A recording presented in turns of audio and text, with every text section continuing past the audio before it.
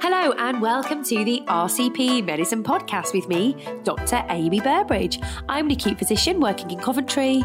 And I'm Dr. Hussain Bashir. I'm a respiratory registrar in the South East. Excellent. So today I've got a very interesting case for you. And to everybody who's listening, Hussain knows absolutely nothing about this case. So the answers that he's giving me, it's everything that he would be doing when he's on call as a registrar. Big gulp. Are you ready? So, this is a 20-year-old man who is presenting to the ambulatory care unit with lower back pain radiating to the right iliac fossa. This pain is sharp and then dull, and it changes throughout the day. Nothing makes it worse, nothing makes it better. He's also said that there's a little bit of numbness in the right thigh. He's unable to walk to the shops or climb stairs. He's not sleeping very well, his appetite's decreased, but his bowels and bladder are absolutely fine and there's no urinary disturbance. On further questioning, he says that he's a little bit low in mood. His appetite's gone and he's lost about 8 kilos in weight. He's got a dry mouth and he's got itchy eyes. Of interest, he's had no trauma to the lower back region.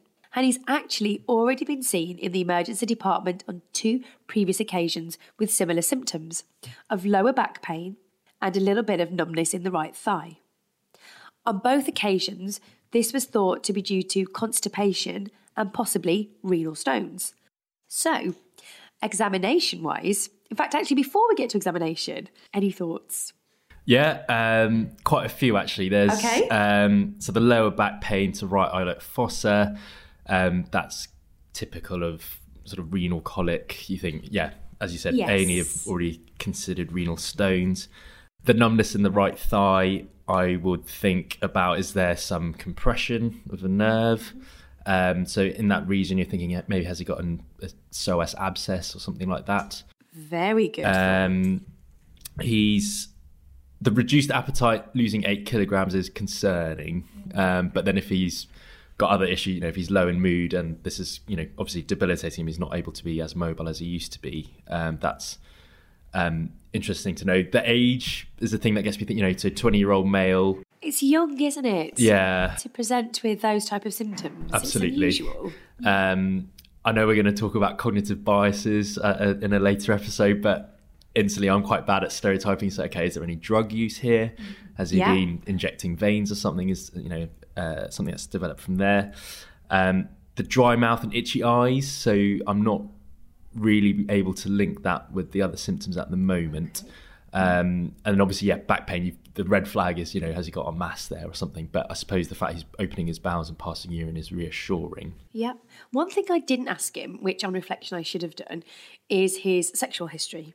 Yes. So STIs, again, in that loin to groin pain, you wonder if that's something. Yeah. Yeah. And on hindsight, definitely that's what I'd ask next time. So, examination-wise, he's pale and he's thin. His temperature is 38.7 degrees. However, on neurological examination, there's nothing of note. So although he says that he's numb in the right thigh, this isn't reproduced on neurological examination.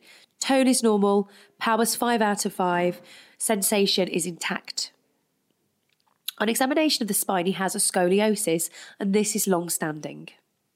His right leg is flexed at the hip because he says it's painful, and when he's weight-bearing, he does find it difficult to walk in the consultation because of the pain in the lower back. His abdomen is tender in the left iliac fossa. Cardiovascular examination is normal and respiratory examination is normal. When I percussed his back, he actually has a tender spot at the L2, L3 region.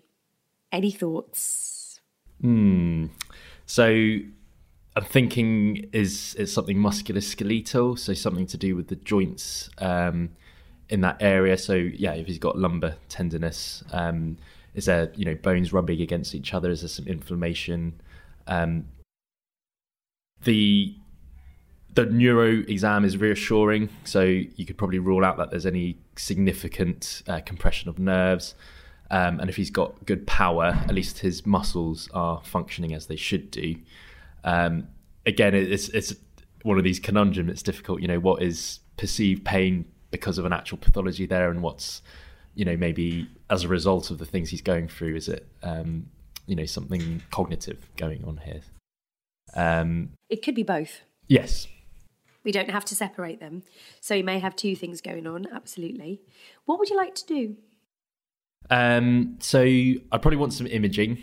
Before the imaging, would you go straight into images back? You would want to do some baseline tests, blood tests from, particularly about the weight loss, look at his kidney function, all the standard things, make sure he's not anemic, make sure the inflammatory markers aren't raised. So you'd want to do a CRP, possibly an ESR as well, to see if there is, an inflammatory or rheumatoid condition that you can rule out. Doesn't sound like there's really infection here. He's not spiking temperatures or fevers. He did have a temperature of 38.7.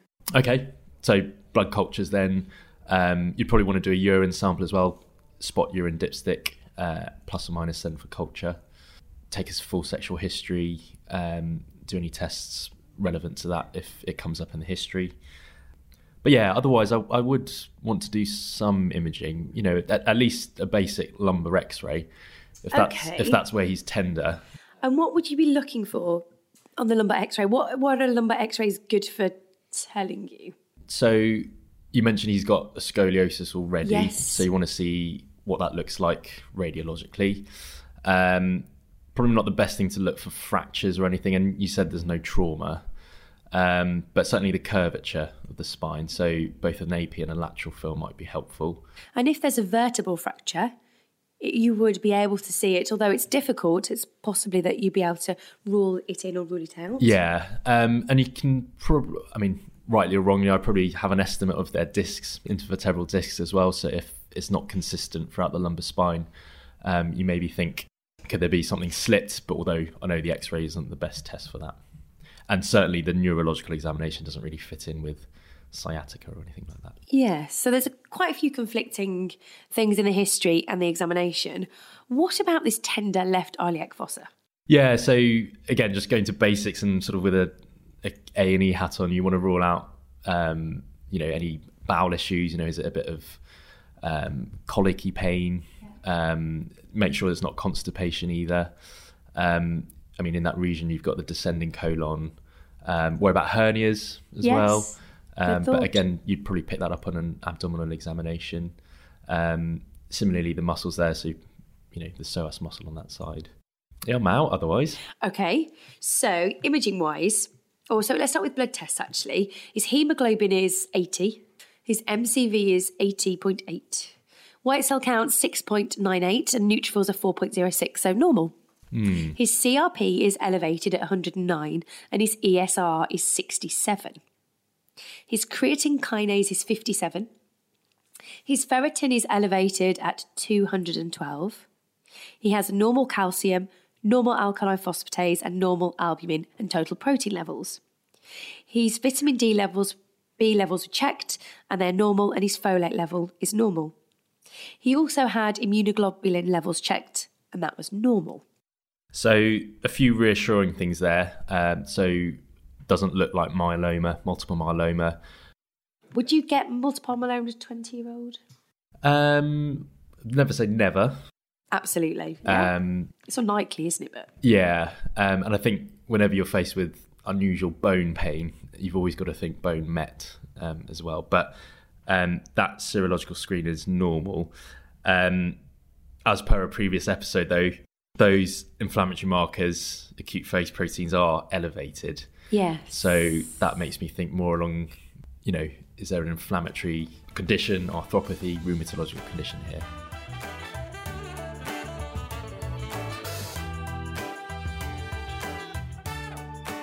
So what investigation can you do which is going to really help tell you what is going on in the back?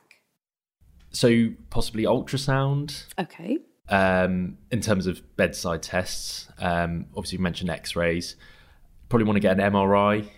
That may be able to show if there's any collections of fluids. anything to do with the musculoskeletal structures there. If you can't do an MRI and you want to look at the back a little bit closer, what else might you do? In terms of imaging? Yeah. I mean, you could get a CT scan. It's probably going to happen quicker than an MRI scan. And at least can give you some baseline information about not just musculoskeletal issues, but also the organs around it. So again, if we're thinking about anything to do with the bowel, given that left iliac fossa pain, CT might be helpful. Yeah, although it's less good at picking up vertebral problems than an MRI, it still could be useful. Yeah, okay. And you may want to do a bone scan as well. Yes, possibly. So these are all things that may help with looking at actually what's going on in the back. So I want from you 3 possible diagnoses now. And I'm going to see if you guess what's going on. So based on that information, it's going to be something inflammatory or rheumatological. So we've got back pain, fever, some random neurological symptoms that come and go, bit of weight loss. So let's see. What about infections in the spine? So thinking about abscesses. Yes. I know we've discussed previously about an epidural abscess. Yes. But I'd expect that to have more neurological symptoms. But yes. What about discitis? Yeah. So again, that spiking fever, no obvious causes. Yeah, important to hear. And yeah, would cause back pain. Okay. So we did an MRI scan in this gentleman, and ta-da, he had discitis. Right. Also known as vertebral osteomyelitis, spondylodiscitis, or disc space infection. And he actually had a L2, L3 discitis, which nobody was expecting. Yeah. And that would probably account for his fever, his back pain. Because he'd had it for quite a while and it was chronic, there were some elements of chronic infection with the weight loss, the decreased appetite. And again, probably an element compounding all that, the low mood, is that if you've been unwell for so long, actually you start to feel low and get fed up. So it's all as to be expected. Yeah. I think the thing that threw me was that this is someone who obviously is young and may appear systemically well in front of you. It's because I was not really thinking about sepsis or anything like that. But actually now that you explain that back pain, fever, some raise infection markers, discitis makes sense. It's interesting because we don't expect to see it in a 20-year-old, and we don't see discitis very often. Although probably in the last 6 months, I've seen like 3 or 4 cases. And it may be that you've seen it once and therefore you've got your hindsight bias. So then you see it again and again and again. And you're more aware of it. Maybe you're more likely to pick it up. But I certainly have seen an increasing number of discitis over the last couple of years. And the age has thrown me as well, because in my limited experience, the discitis cases I've seen are in more elderly people or people with existing back issues. So yes, maybe they've had a previous crush fracture, but also people with previous medical problems. So are they immunosuppressed? Do they have some risk factors for developing these infections? Have they had any trauma? But a 20-year-old, otherwise fit and well male with no history of traumas, it's unusual, isn't it? Yeah. So you're right to say that discitis does increase with age. So it's uncommon in less than 20s, although children do have it. But it does tend to increase in age as you get over the age of 70. So it is uncommon. The most common cause of discitis is when an organism enters through hematogenous spread into the disc from another infection. So where might the infection be coming from if it's elsewhere in the body? So in that region, sort of the lumbar region, you'd worry about urological causes. Absolutely. Again, the sexual history one is important to focus on. Again, looking at that previous cervical epidural case we had, so if it's more in the upper spine, Yes. You think about ear, nose and throat. Yeah, absolutely. And you're right to say that I think about nearly half of cases, just over, of osteomyelitis or discitis are caused by urological spread, which is interesting. And it may come from skin, soft tissue, endocarditis. Yeah. It can also spread from septic arthritis, bursitis. There's quite a few places that it can actually come from. And you also mentioned that people with other underlying conditions, so diabetes, coronary artery disease, but also malignancy and those on haemodialysis. Because if you're getting frequent haemodialysis, lots of lines used, again, that increases your exposure, and also intravenous drug use. Yeah. Yeah, absolutely.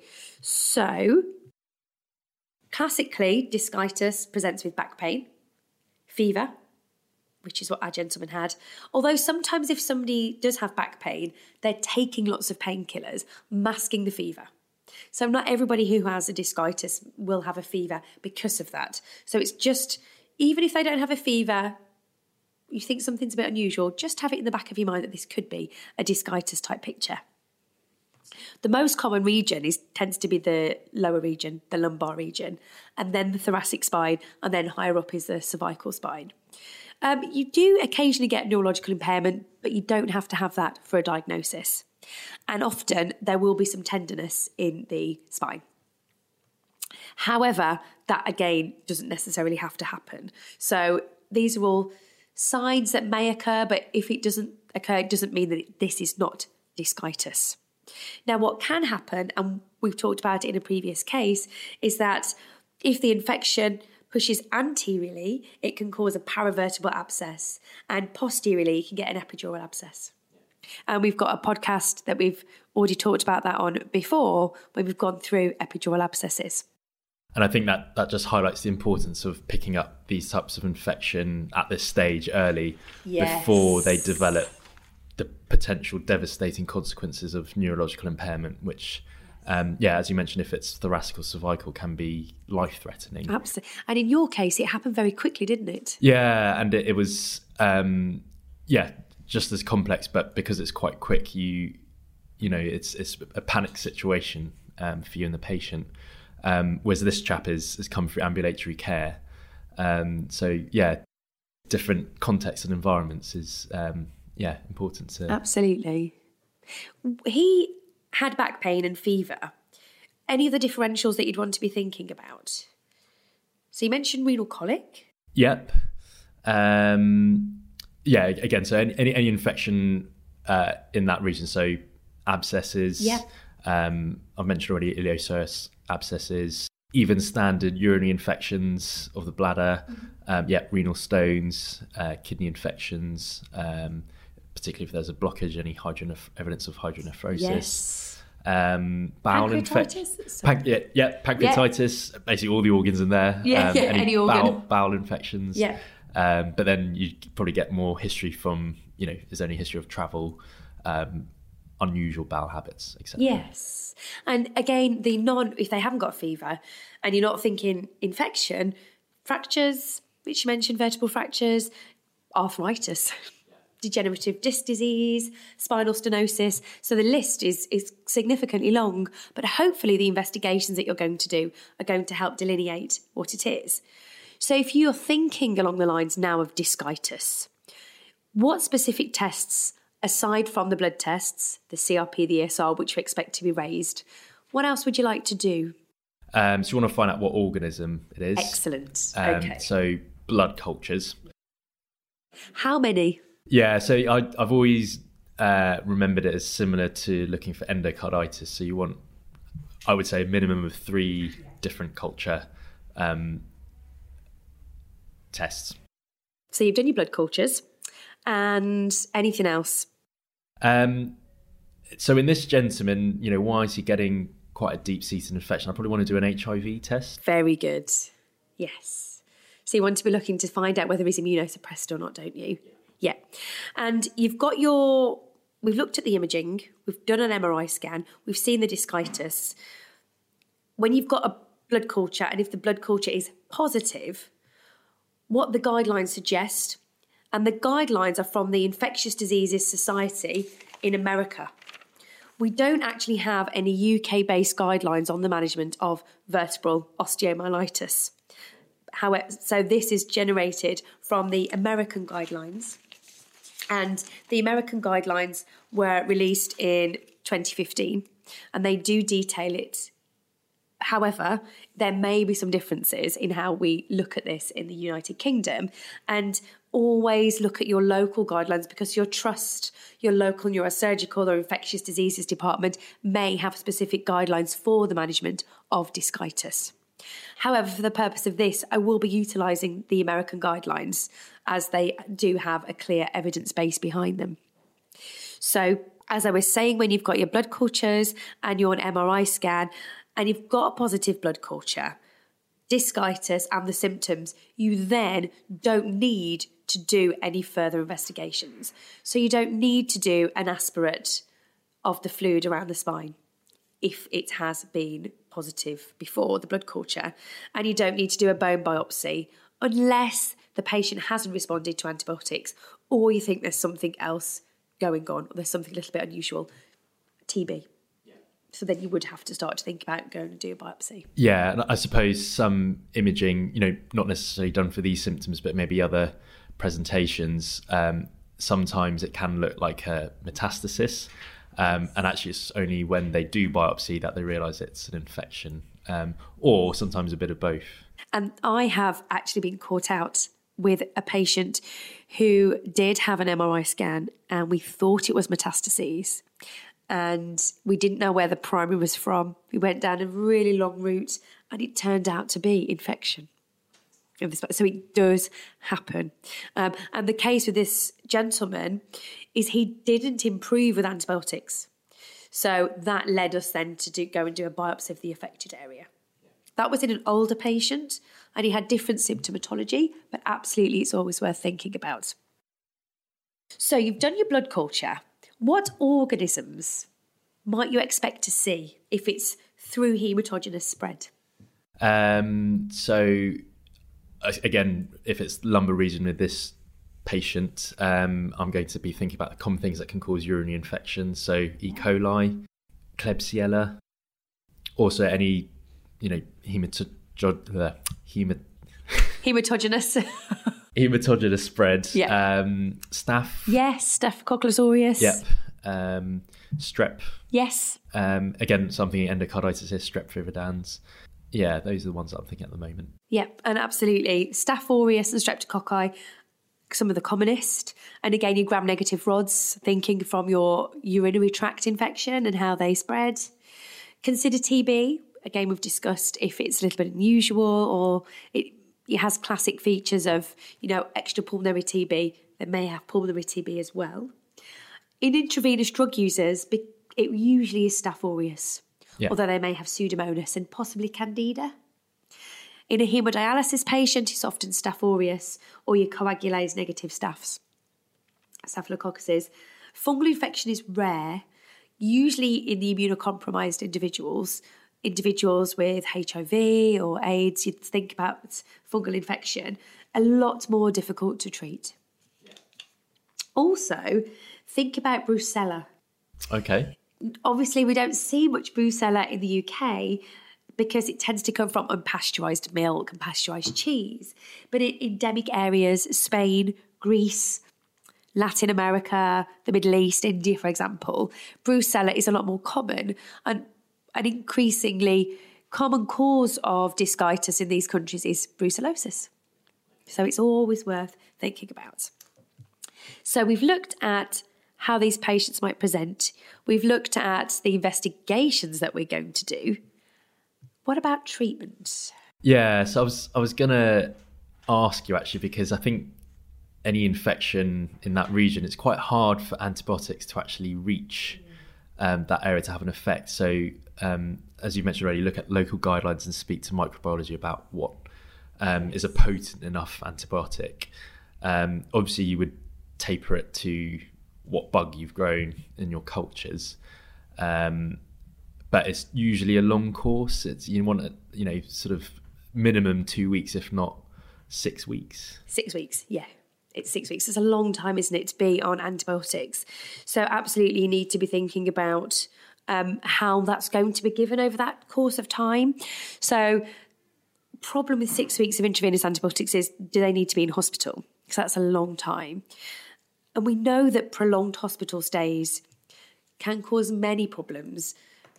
Physical problems, loss of mobility, muscle weakness, an element of being institutionalised, getting used to food, loss of confidence, but it can also cause significant psychological impact as well. So you're ill, but also you're in hospital, you're unable to really get outside and do what you normally do. So that's always worth thinking about when you're diagnosing somebody who's young and how you can facilitate the treatment of this, possibly as an outpatient. I mean, you think, okay, he's struggling with mobility, but he is still mobile. He's 20-year-olds, can make it to the ambulatory unit. So you'd consider a long line and regular review for the ambulatory unit. Yeah, definitely a long line is absolutely a possibility.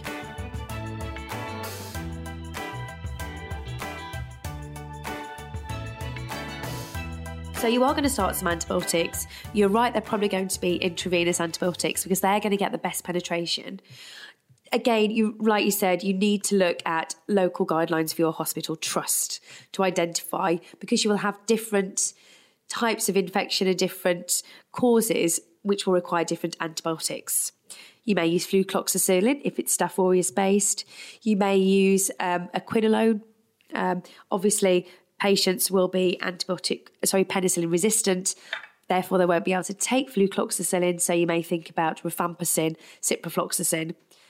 Prolonged courses of ciprofloxacin or ceftriaxone can cause Clostridium difficile.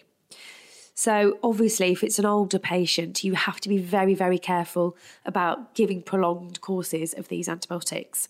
And often the trust guidelines will suggest antibiotics that will be aware of this and therefore try and utilise antibiotics that decrease the risk of Clostridium difficile. So if given antibiotics, patients starting to improve, any other tests you might want to do at this point? You've mentioned that you're going to do a HIV test.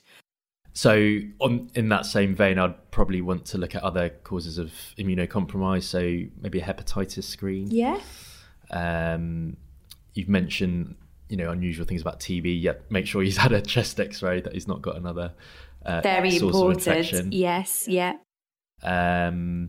Make sure we check them for endocarditis. So I know you mentioned doing an echo before, but some patients who have discitis, it may have come from the endocarditis. So it's always worth thinking about doing an echocardiogram, particularly in patients who are intravenous drug users, who are at a higher risk of developing endocarditis. You must also, as well as your management with antibiotics, think about a holistic approach. So physiotherapy. So make sure that we've got the right team involved, ongoing physiotherapy, ongoing occupational therapy. Also, they may be in a lot of pain. So obviously when the infection started to be treated, the inflammation will be reduced, but they may require anti-inflammatories as well as other forms of pain relief. So it's important that we get on top of the pain. Some patients who may not respond to pain relief may actually require surgery. So if the discitis progresses, even with antibiotics, the CRP increases, the pain gets worse, the neurology is worsening, they occasionally, if you do have vertebral collapse because of infection or an epidural abscess, you may need to drain the abscess, or you may develop cord compression from the vertebral collapse. So this will then require neurosurgical intervention. So it's always worth, whenever I get a patient with discitis, from very early on, I get advice from the neurosurgeons.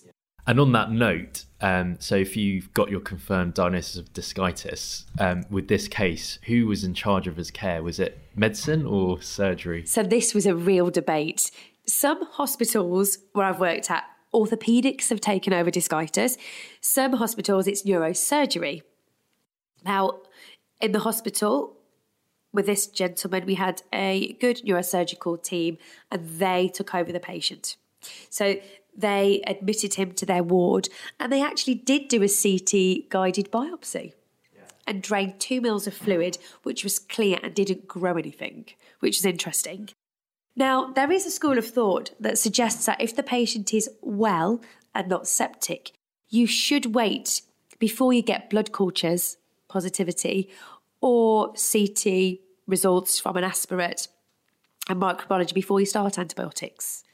But in this case, I started the antibiotics because of his temperature, because he was constitutionally unwell, and I just felt that he couldn't wait any longer. And you can probably wait up to about a week without that affecting the culture sensitivity results. So we've got a 20-year-old man with discitis. We've treated him with antibiotics. Who's going to follow him up? Yeah, so again, you can monitor his improvement with the symptoms. So if he's got less pain, if he's more mobile, if he's regained his appetite, putting on weight, mobilising further distances, and that's a good sign. But you probably want some objective evidence as well. So I'm considering a repeat scan, and then maybe seen in either ambulatory care or under the care of neurosurgeons and outpatients. So the long-term follow-up really of patients with discitis should be with probably the parent team, so the neurosurgeons probably in this case. They're probably more used to seeing it than an acute physician or a general physician. There is no routine indication for repeat MRI unless it doesn't get any better. And it's known that the changes on MRI can be sustained for a few years of the vertebral involvement. Or you may see complete resolution. So unless there's any specific reason, I probably wouldn't do repeat MRI unless it was really indicated. So our gentleman went home. He had his 6-week course of antibiotics, some of which he received as an outpatient, and he had our outpatient antibiotic therapy team, which was fantastic for him, made it a lot better so as he could go home and be surrounded by his own things rather than being stuck in hospital. And he had fantastic improvement and made a full recovery. So it was a really interesting case, actually. What are the learning points for you in that case? Yeah, so it's really interesting to hear about his presentation, and particularly with his demographics. You know, he's young, no other medical history. Thinking through that differential diagnosis of symptoms that don't necessarily fit together. You know, so initially it was right iliac fossa pain. Yeah. That brought him in, people going down the route of renal stones, constipation. But also just to show that you can have quite a deep-seated serious infection without appearing typically septic on presentation. So that's certainly food for thought for me. And it's good to know the sort of management, knowing that it is 6 weeks courses of antibiotics that are required. But obviously now with our expanding multidisciplinary team, investment in community resources, is actually possible to have this kind of patient at home. So yeah, really interesting to hear, and I'll have to have a look at those American guidelines. Yes, and just a little note of interest. You mentioned that discitis can come from urinary tract infections, and it's usually by translocation of bacteria via a venous plexus called Batson's plexus. And that was first described in 1940 by a surgeon at the time, Dr. Batson. And that plexus links the bladder with the spine. So that's one thing that I've learned from that, is to think about when patients have back pain and a recent UTI, have they had translocation of the infection? But I have to say, I wasn't really thinking about that before, so I've definitely learned something there. Brilliant. Okay, thank you very much. Thanks for bringing that case. Thank you to everybody who's listening. If you want to get in touch with us, contact us at podcasts@rcplondon.ac.uk, or you can tweet us at rcplondon. Thanks for listening.